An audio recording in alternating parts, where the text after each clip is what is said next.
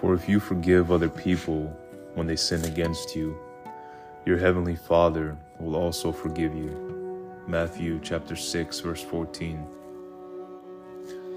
The above scripture is one many Christians like to skip right over, not wanting to address what the words are instructing them to do. They don't even want to consider how their willingness to forgive in their own lives is related to the forgiveness they receive from God. Still, let us consider one of the greatest gifts we can give to others and, most importantly, to ourselves.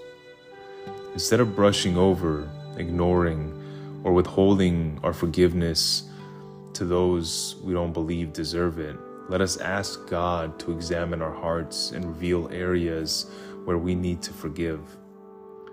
2 Corinthians chapter 13 verse 5 explains how in examining ourselves we discover whether we are the Christians we think we are.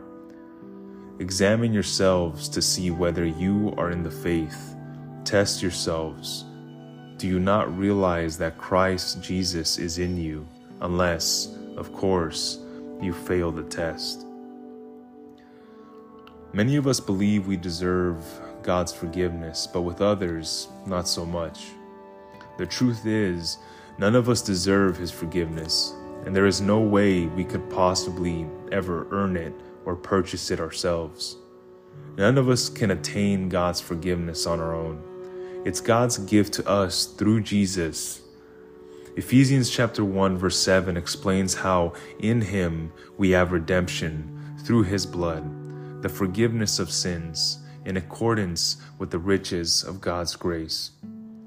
As Ephesians chapter 2 verse 8 explains, we are saved by grace, for it is by grace you have been saved through faith, and this is not from yourselves, it is a gift from God.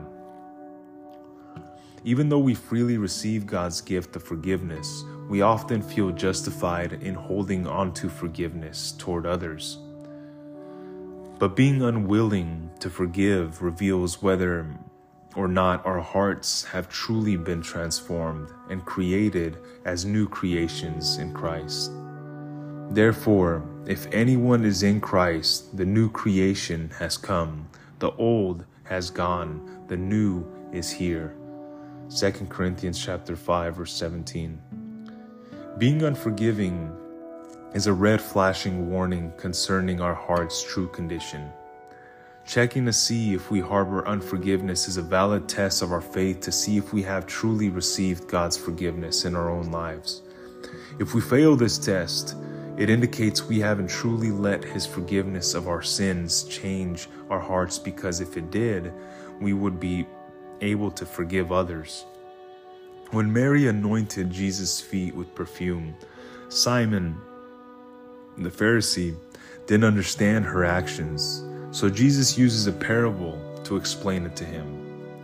Luke chapter 7 verse 41-43 says, 2 people owed money to a certain moneylender. One owed him 500 denarii and the other 50. Neither of them had the money to pay him back, so he forgave the debts of both. Now which of them will love him more? Simon replied, I suppose the one who had the bigger debt forgiven. You have judged correctly, Jesus said. Luke chapter 7 verse 47 reveals the key to forgiveness. Therefore, I tell you, her many sins have been forgiven, as her great love has shown. But whoever has been forgiven little loves little. Love is the key to forgiveness. Recognizing God's forgiveness in our lives releases His love into our hearts. As 1 John chapter 4 verse 8 explains, whoever does not love does not know God, because God is love. Jesus is our example of offering forgiveness to those who have sinned against us based on our love for God. Jesus said, Father, forgive them, for they do not know what they are doing. Offering forgiveness to others is a mark of real faith in Jesus Christ, because forgiving others reveals a heart's transformed condition. If we are unforgiving, it exposes a heart that hasn't truly received God's forgiveness. As Scripture points out, our willingness or lack of it to forgive others is a test and indicator of whether or not our faith is genuine.